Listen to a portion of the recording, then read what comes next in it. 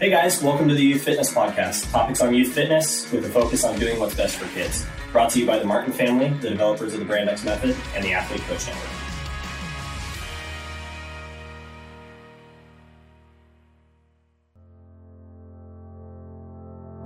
Youth need great coaches now more than ever.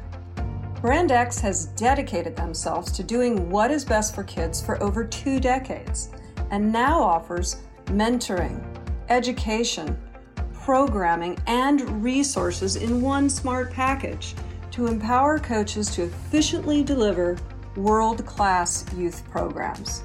Check out their plug-and-play options and join the Brand X family today. You plus Brand X equals youth program success.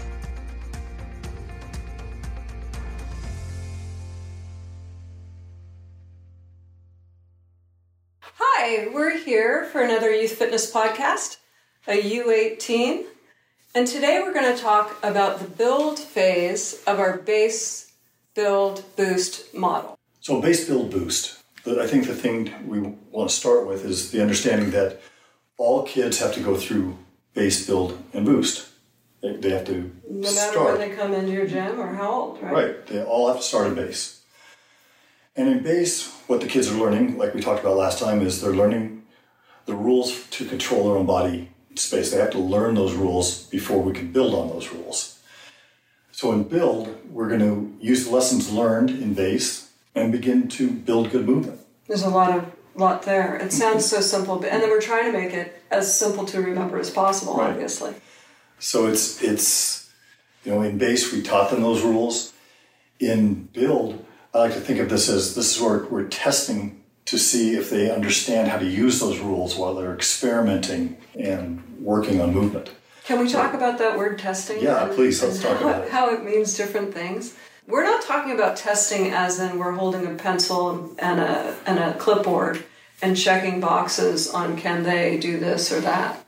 What we mean really is we're challenging them to solve for themselves movement problems.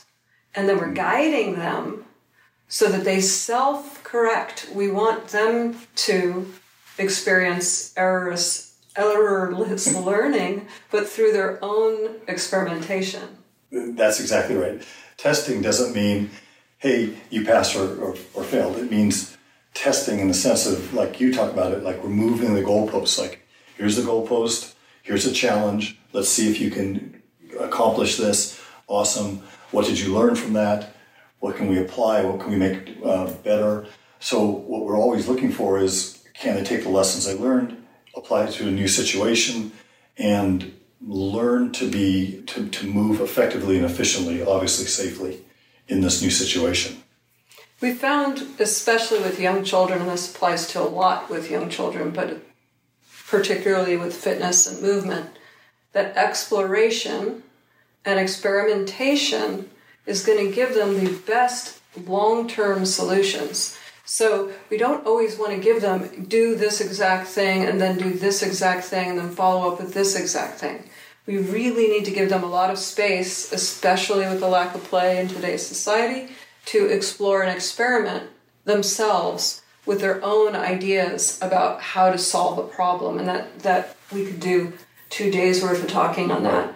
And one of the, just kind of give you a visual, if you've seen our workout, it can be a game, it can be a workout, it can be a drill, bear crawl box wall, where we divide the space with jump boxes end to end, and we ask the kids to get over, and get to the other side, basically as one rep of bear crawl box wall. Now that can happen in multiple ways. It could be every minute on the minute. It could be a continuous thing where they're tagging the lines on either side. But the key there is that we let those kids explore and experiment on how to create movement solutions to get over that. And then we guide them. We might use the word correct them, but really what we want to do is guide them to the answer by saying, wow, look at all the ways you guys figured out to get over that. So sometimes we'll tell them bear crawl, get over anyway. Sometimes we'll tell them get to it anyway and get over it anyway. But we're going to talk about the variety of solutions that came out of that. And they all know, because they're watching each other, as they do this, who had the best solution? And then we're going to talk about it, and they're going to learn from that. Oh, I saw so-and-so do this, and that worked, and then so-and-so did that, and that worked faster, and then that one seemed more efficient, or that one seemed like it took less effort. All that learning is stuff we can't replace by just saying it to them. We really want them to experience it and test it themselves. So that's such a great point. In BASE, we taught them movement skills, which were those rules for moving well within the movement patterns and rules. Some of those movement skills are global rules for movement. Global strategies For movement. And then we introduced them to tier 1 movements, which were, can be slowed down and done tempo style.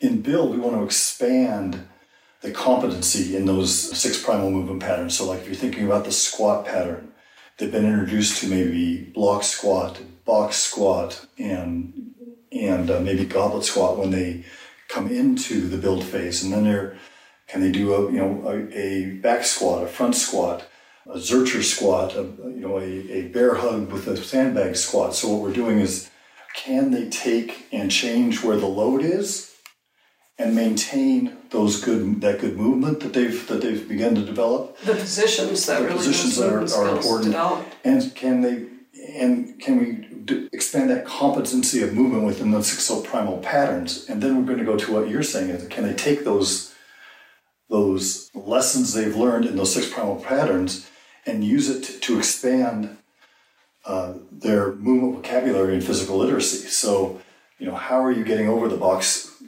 wall? Well, some kids will move seamlessly from the bear crawl into a squat position to hop up on top of a box and then over. Other kids aren't quite there yet, so they'll move from the bear crawl to hands on the box, knee on the box, crawl over the box. Other kids, you'll see them move seamlessly from the bear crawl to almost a lunge pattern to leap over the boxes. Hurdle over the box. Right. So there's this pathway within Build of moving from the 6 primal patterns to applying those lessons within the expansion of physical literacy. Yeah, this whole subject really is so cool, because what we're talking about is kids learning movement in the most organic way, but with guides that can help them do it in a really safe way and also make sure they get all the breadth of experience and expose them to all the types of movement that they're going to see. So that, like for instance, in the world of jumping, we want them to leap. We want them to learn what a bound is. We want them to learn what a hurdle is. There's lots of types of hurdles. Is it a split? Is it a lead leg, trailing leg hurdle? Is it 2 legs at once going out simultaneously in the same plane? Is it a ski hop, a ski jump, a broad jump, a vertical jump, right? So you can think there's so many of those things, and we want to make sure all of it happens. So they need us as guides. They need coaches. I'm not trying to say they don't need that, but they also need us to try and create experiences where we step back and we make sure that building process happens with their involvement and self-reflection and constant development and changing what they're doing to learn themselves. I think that it's a great point, and I think that there's one of the things you can kind of think about is it's a graduated coaching process, or from a large hands-on coaching to minimizing the coaching process. So if you think about coaching within the 6 primal patterns, like the squat pattern, well, there is a wrong way to move. There's a wrong way. There's an unsafe. Yeah. There's an unsafe. There's things that are unsafe. There's not hitting the points of performance, and we need to be hands-on coaches in those things. But as we move into things like this, you take that bear crawl box wall. There's no wrong way to get over the box unless it becomes unsafe, and there's no reason for us to interrupt that learning process, or that process from them learning or taking what they've learned before and applying it to this new situation. There's no reason for us to get our hands involved with that except as a review. So, within the 6 primal patterns, there's large amounts of coaching and correcting and helping them learn how to take what they've learned in BASE and apply it as they expand their movements within the movement patterns. And then as they kind of move from that to the unstructured learning of physical literacy, there's less guidance on how they should approach the problem, and probably some more guidance on the review side of that as we go through. Yeah, like I'm thinking when we move to Boost and we add the speed and complexity of the movements there, of sort of structured functional movements, then we kind of go back to the necessity of really good coaching there. But the whole idea of still of applying their learning process and making sure they get times to experiment and explore how that movement works for them, it's key. You know, so kind of coming back to like the coaching side of this, in the 6 primal patterns, we have the goal. We want to coach the kids, have them learn to move safely. We want them to move efficiently and effectively. But we really have this idea of we want this process to also be as errorless as it can be. So let's say we're teaching kids to squat well. We're doing air squats. If we're teaching them to do air squats and we say we want you to do really great, perfect air squats, and then we say I want you to do 100 air squats as fast as you can do it, how many good air squats are we going to get? Are we really going to get what we're trying to accomplish there? And the answer is we'll probably get 2 or 3 good air squats, and then Joey will find out that Johnny's moving faster than him, and everything goes to heck. So when we're working on this and focusing on this errorless learning, we want to limit a few things. The 3 that we think about most are volume, intensity, and load. And load is part of intensity, but we mean speed when we're talking about it here. We're talking about intensity, we're talking about speed, and load, we're talking about certainly if a child is learning to move well, giving them a load that it challenges them is not the place for their learning. So we don't want to challenge them too much with that load initially. We also want to have tactics for them to self-correct. So if a child, let's say a child is consistently having valgus knees in a squat, for us to stand next to them saying, move rotate your femurs out, that's probably not something you can say to a 7-year-old. But for us to continue to correct that is only correcting on the back of a bad rep. So what we really want to do is have, rather than having 1,000 bad reps that we've corrected something in, we'd rather have 1,000 great reps that they've corrected or maintained themselves. So we'll use strategies like using the blocked squat. We'll use blocking. So a kid will, if a kid's knees are coming in, we use a block squat to help them understand how to rotate their femurs out. If their knees, let's say, are sliding past their toes in a squat, we'll use something like toes touching, box facing and toes touching the box squats. That will allow them, that block will allow them to self-correct themselves. And for the little ones, that block squat sets up also toes pointing ahead, pointing straight ahead, right. Feet staying flat and stuck to the ground, hip initiation. So we can do So there's all kinds of stuff that it's just setting up a positive pattern to start with, right. So we don't have to go back and fix that. We'd rather do things like set up a box facing squat and limit the range of motion so that we get within a workout we get 50 perfect reps, than be behind the child correcting them over and over and over again while they're making mistakes over and over and over again. In other words, we're myelinating the good pathways while they're teaching. Even we've got some complaints about why do you limit the range of motion?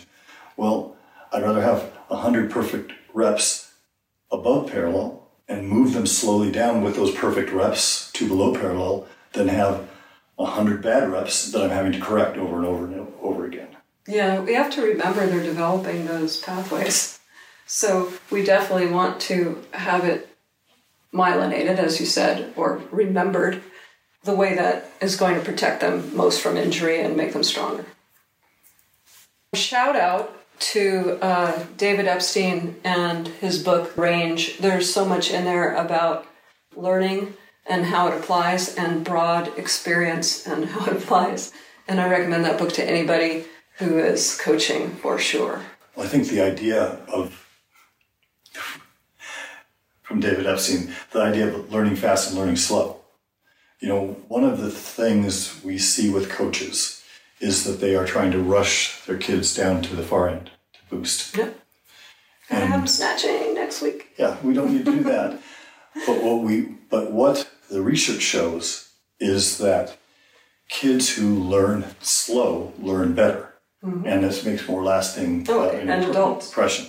So what we like to tell our coaches is we want kids to spend the time in base and build to learn and to be proficient in as much as they can be in these two areas, because that will help them maximize their genetic potential when we get to boost.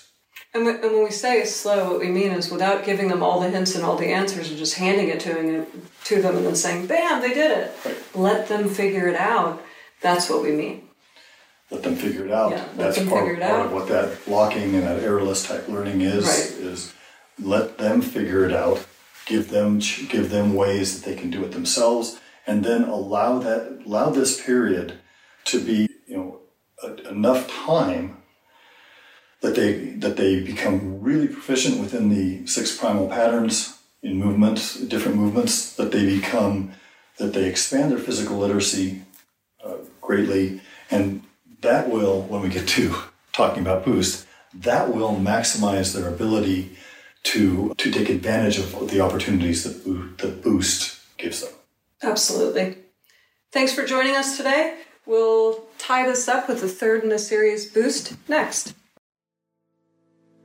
Welcome to the Athlete Coach Network, a new connection-based training platform that breaks down regional barriers and connects coaches and athletes anytime, anywhere.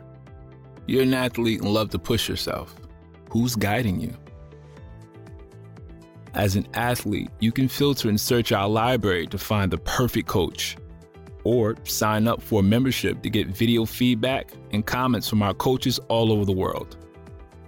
As a coach, you can set up your profile and advertise your credentials, set your own price for video reviews or direct messaging to ensure your rates reflects the value of your time.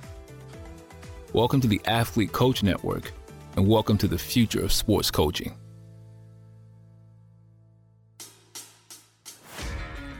That was the Youth Fitness Podcast, topics on youth fitness with a focus on doing what's best for kids. Brought to you by the Martin family, the developers of the Brand X Method and the Athlete Coach Network. We hope you guys enjoyed that episode and you listen for more.